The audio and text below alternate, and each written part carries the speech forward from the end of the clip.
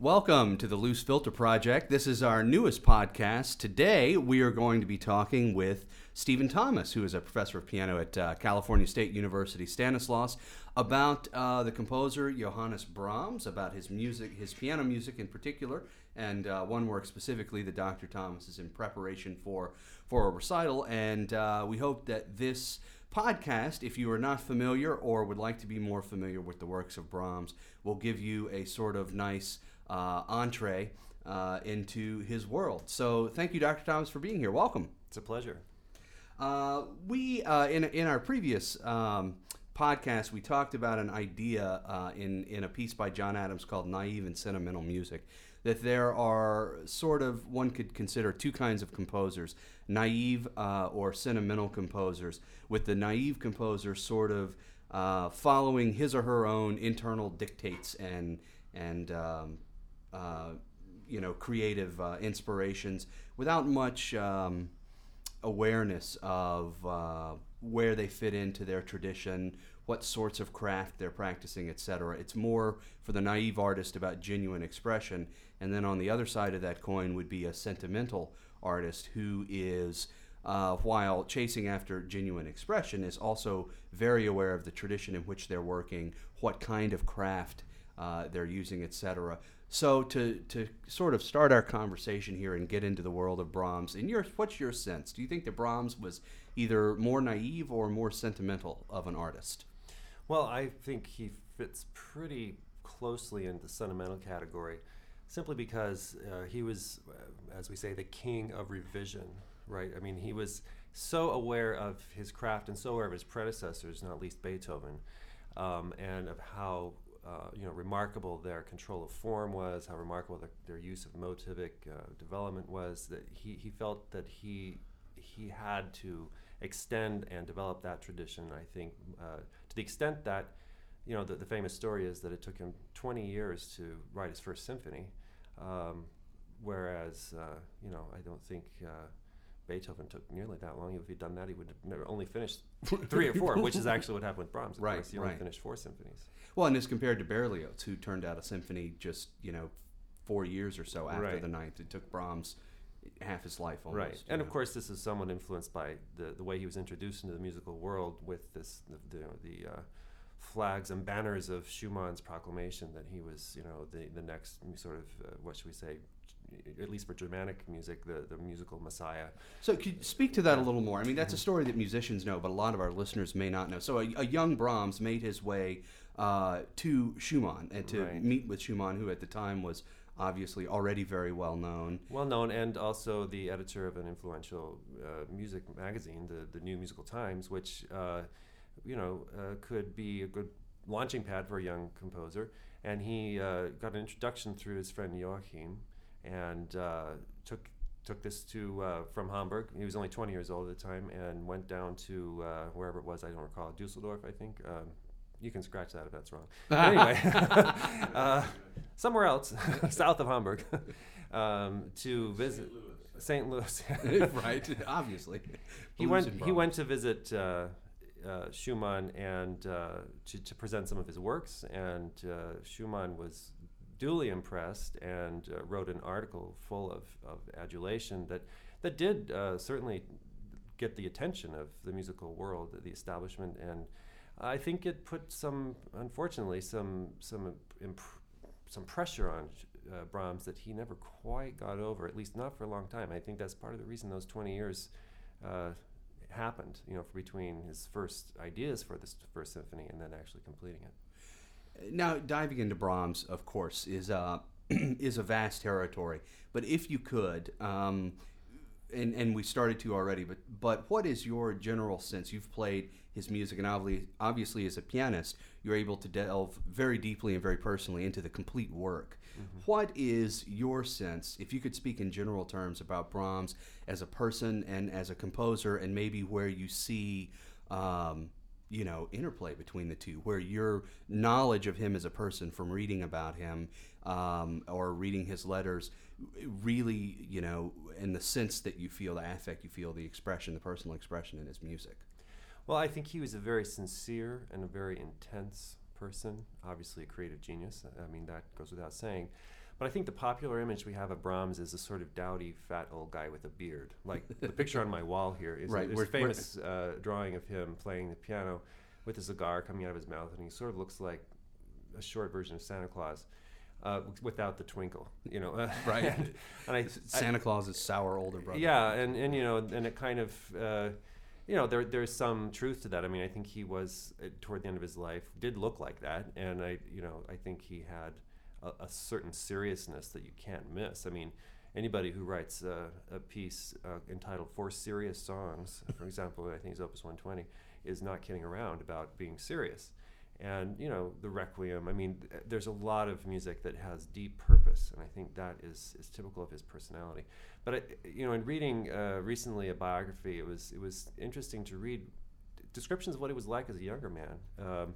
You know, he was quite lithe and athletic as a younger man, and a playful playmate to the Schumann children, which, you know, he spent many, many hours with in the early 1850s especially.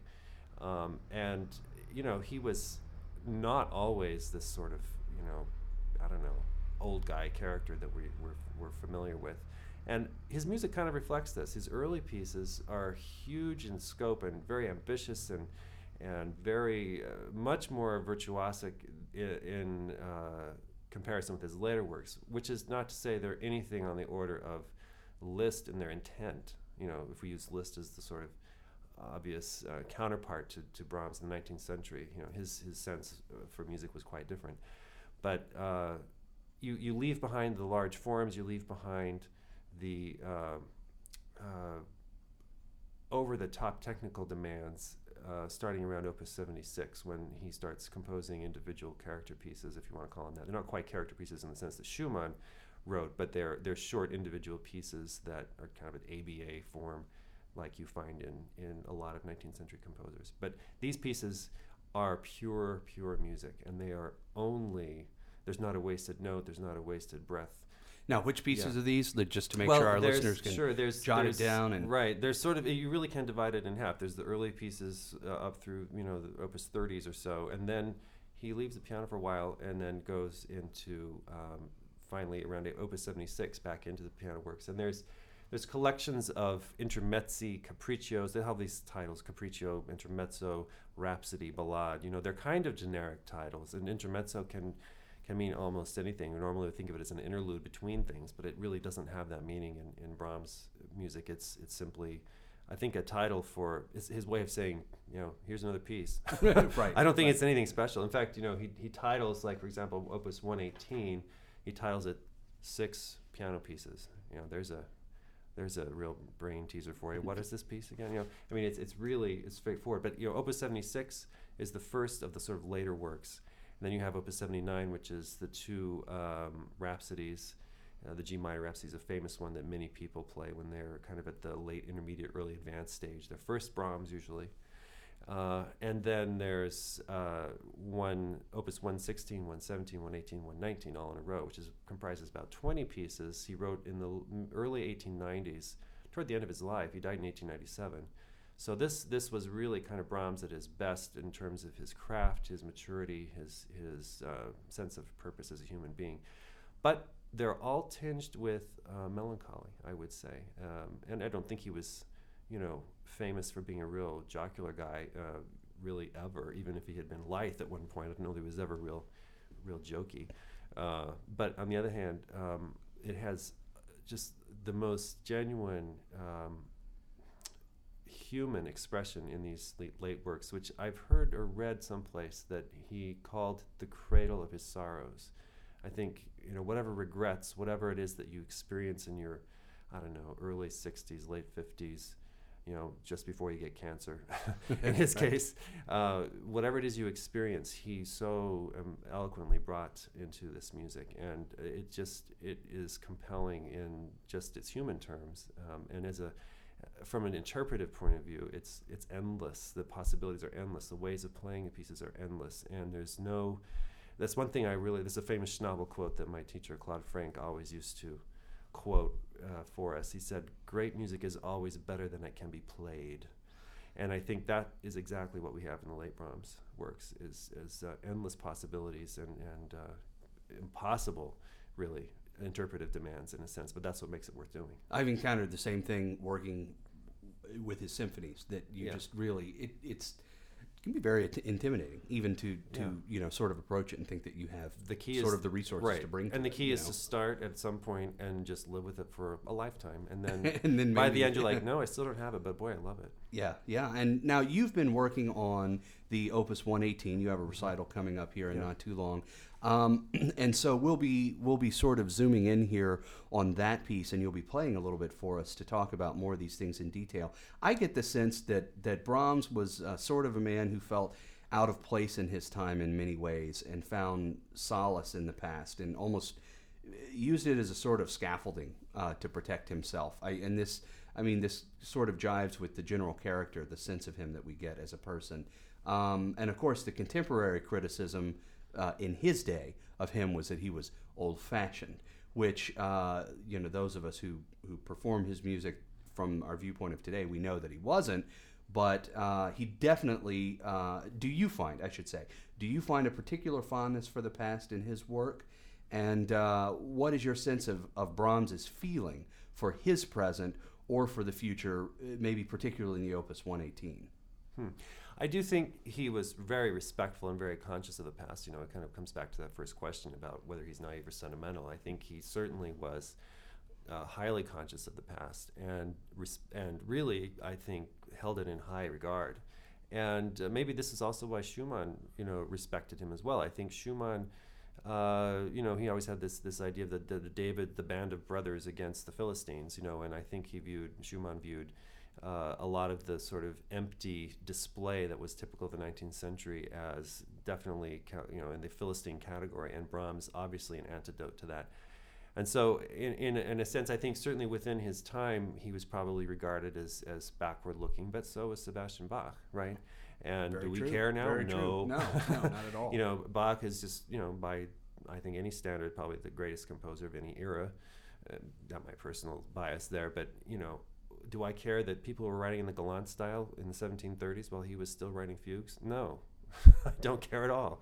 I think perhaps there is too much emphasis on, what's new is good, what's new is better, when, at least in the case of Brahms, what he did so well, whether it was backward-looking or forward-looking, was just writing the way he wrote. And I think it was, in a way, like Bach, sort of the realization, the summa of his era,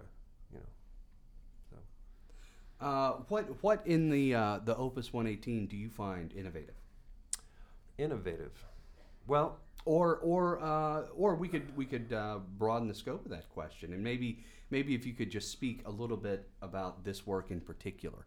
About Brahms' craft. What I find remarkable about Brahms always, and especially in the late works, is the degree of craft, and it's almost painful. The craft is so brilliant. It's like looking at a piece of furniture that has been done by a real artist, where every single joint and every tongue and groove and every is just so smooth, it's like glass. You're like, how do they do that? You almost can't see the forest for the trees because there's so much detail in the work, and that's how I feel his pieces are. Regarding his looking to the past, the overall ABA form is nothing remarkable, and it's respectful of the past, but I don't think that negates the fact that it was also used in the future.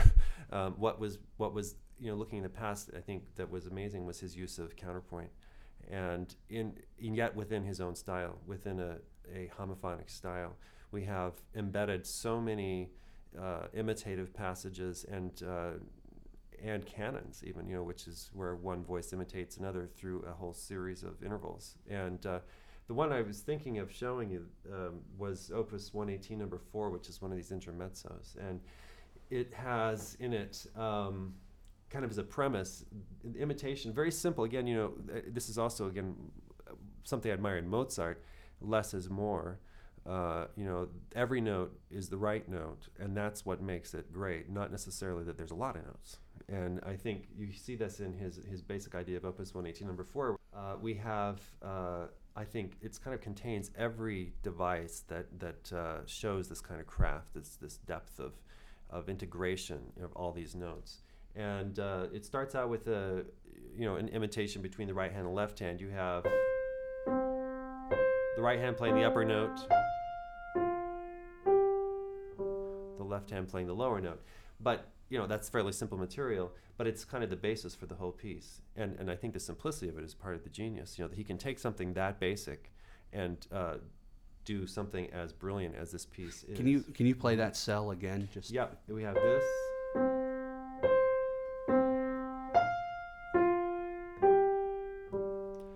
The thing is, it's often hidden, and this is the difficulty for the interpreter.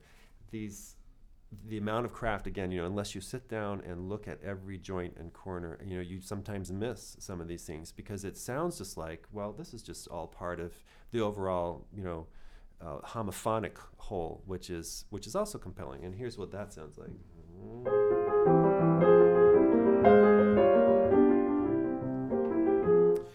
Now, I played that without really much emphasis on the imitation, but if I do, it sounds something like this.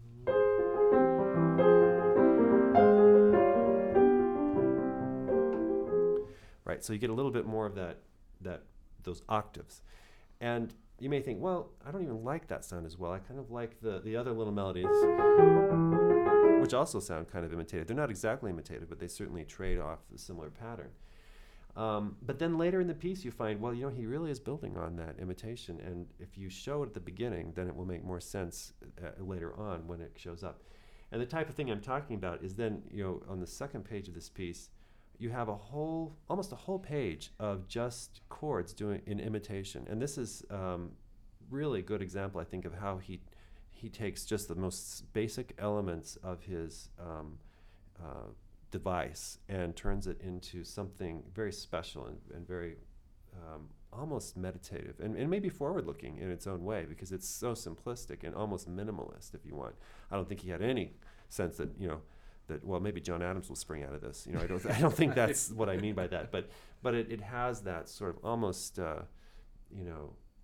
Eastern sense of simplicity.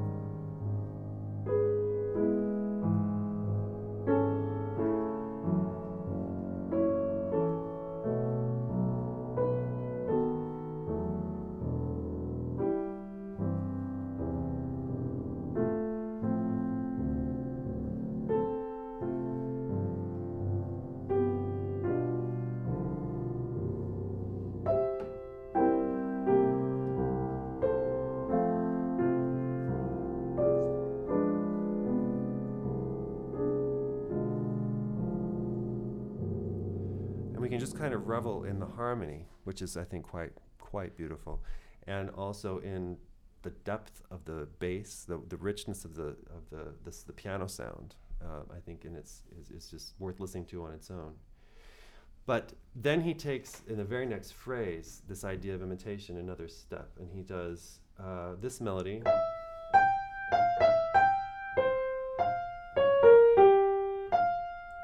And he does it in canon, in the tenor voice, mostly in the left hand, but it trades off a little bit, which is another technical challenge to make it sound like it's happening in one tone quality.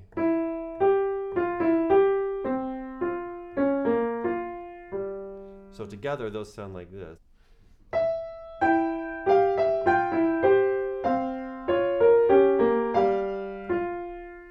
All right, now that's kind of busy sounding. But if you think it's busy by just in two voices, try it with everything else that goes on here.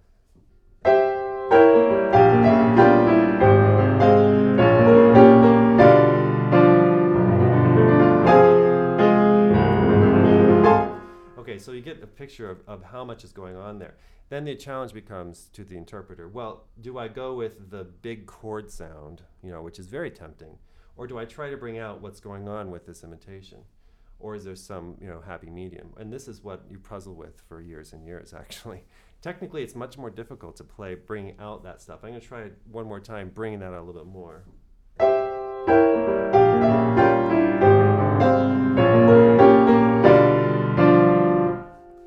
You can sort of hear it, but I mean, it's also, there's so much going on. Could you give us the big chord version? Sure.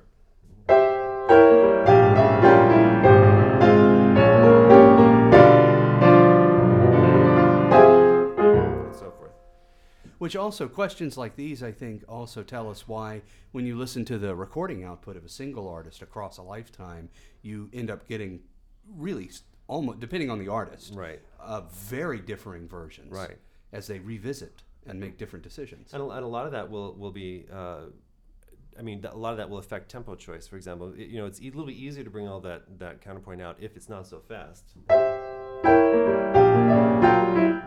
At that tempo, it's much easier than if you do it at the full-on romantic, go crazy, agitato kind of feeling, which is very tempting to do in all 19th century piano music. But this piece also contains a number of other things that Brahms does regularly, and one is to displace the sense of meter. He loves to play with your feeling of, now where is the downbeat? So Brahms wrote this intermezzo in 2/4 time, and normally you have a strong and then a weak beat. So you have 1, 2, 1, 2, right? So what does he do? He starts it on the weak beat, and he starts it as if it's strong. He says 2, 1,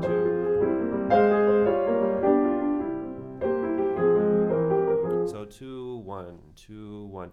I think what it gives the music is a little more sense of flow, actually, a little more direction. It gets rid of the feeling of sort of, I don't want to say stopping on the downbeat, but this feeling of, okay, the downbeat is always going to kind of remind us of our vertical hold on the earth, Was that right at the beginning? Right at the beginning, we get there? 2, 1, 2, 1. If you were doing rhythmic dictation, I don't know if you would know how to put it in the measure. If you so didn't he know sets the up piece. really audibly what is, he sets up an expectation that he's going to defeat then, because it does sound like you're starting 1, 2, 1. It sounds like it starts on the downbeat of the bar. Right.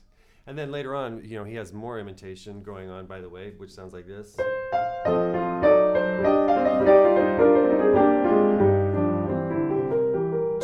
1. So it's just very funny. It's 2, 1, 2, 1, 2, 1, 2, 1. It sort of shifts back and forth. Sometimes it feels right. It's like it's on the strong beat when it needs to be, and then it'll just sort of add an extra beat and then be off for a while.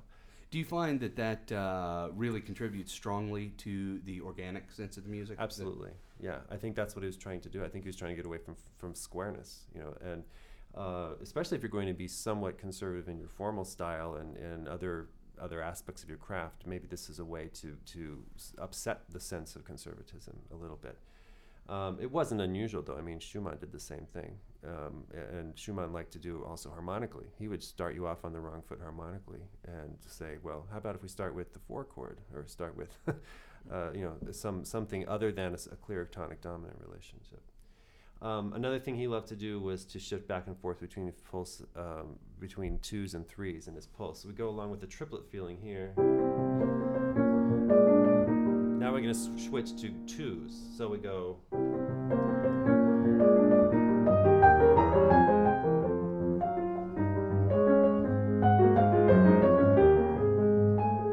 So we go back and forth all the time. And by the way, where is the downbeat in all of that? Well, it's not really clear. And I don't think he really wants it to be clear. Here's another example. He will sometimes give you an important note just before a downbeat. And he does this as he comes out of this triplet section.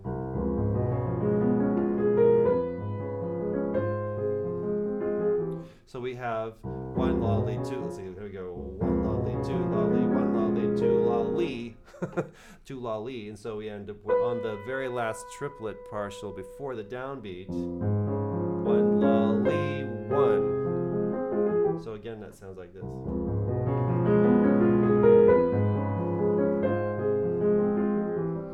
So he breaks it down even further, than just saying, well, strong and weak beats. He also takes a weak part of a beat and makes it more important, without sounding, I don't think, syncopated in the way we think of, Scott Joplin or something like that, but right. But nevertheless, a feeling of displacement.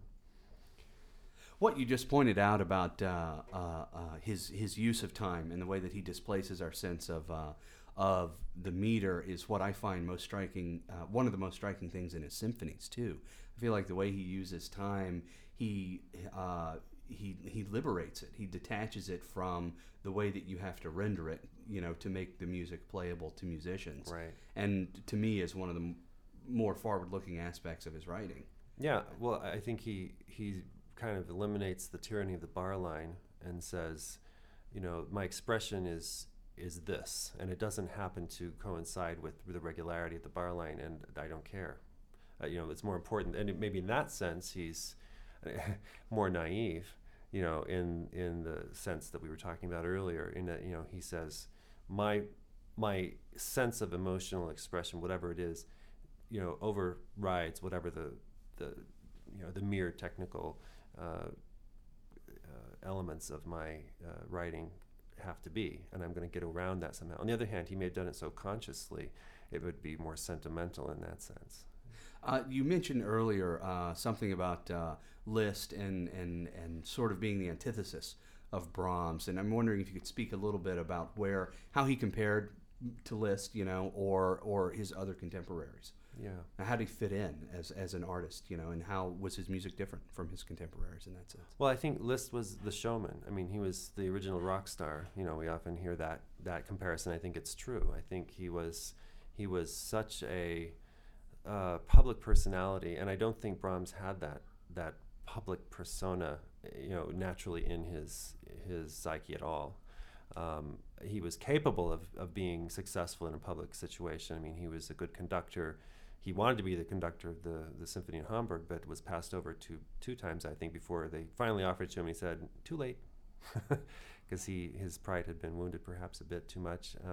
And he was well ensconced in Vienna at that point. I don't think he wanted to move. But I do believe that Liszt's music tends toward the superficial. That's just my opinion. There are certainly some great pieces he wrote, but if you look at the total output, what's his batting average? Well, I would say less than half, honestly. I think there's a lot of music that Liszt wrote that we don't even know because it's just not worth the trouble. And I know there's going to be Liszt people out there who are frothing at the mouth when they hear this, but I don't discount Liszt at all. I do think that he was a remarkable force in the 19th century, and his approach to pianism has affected everything that followed. So we can't say that some of it was trashy, so it didn't matter. Not true. He did matter. That said, though, I think everything Brahms wrote was brilliant. However, we only have that which Brahms himself deemed to be worthy to survive him. He burned a great deal of his music, which perhaps would have been just fine by most standards. Certainly by Liszt standards, it probably would have all been just terrific.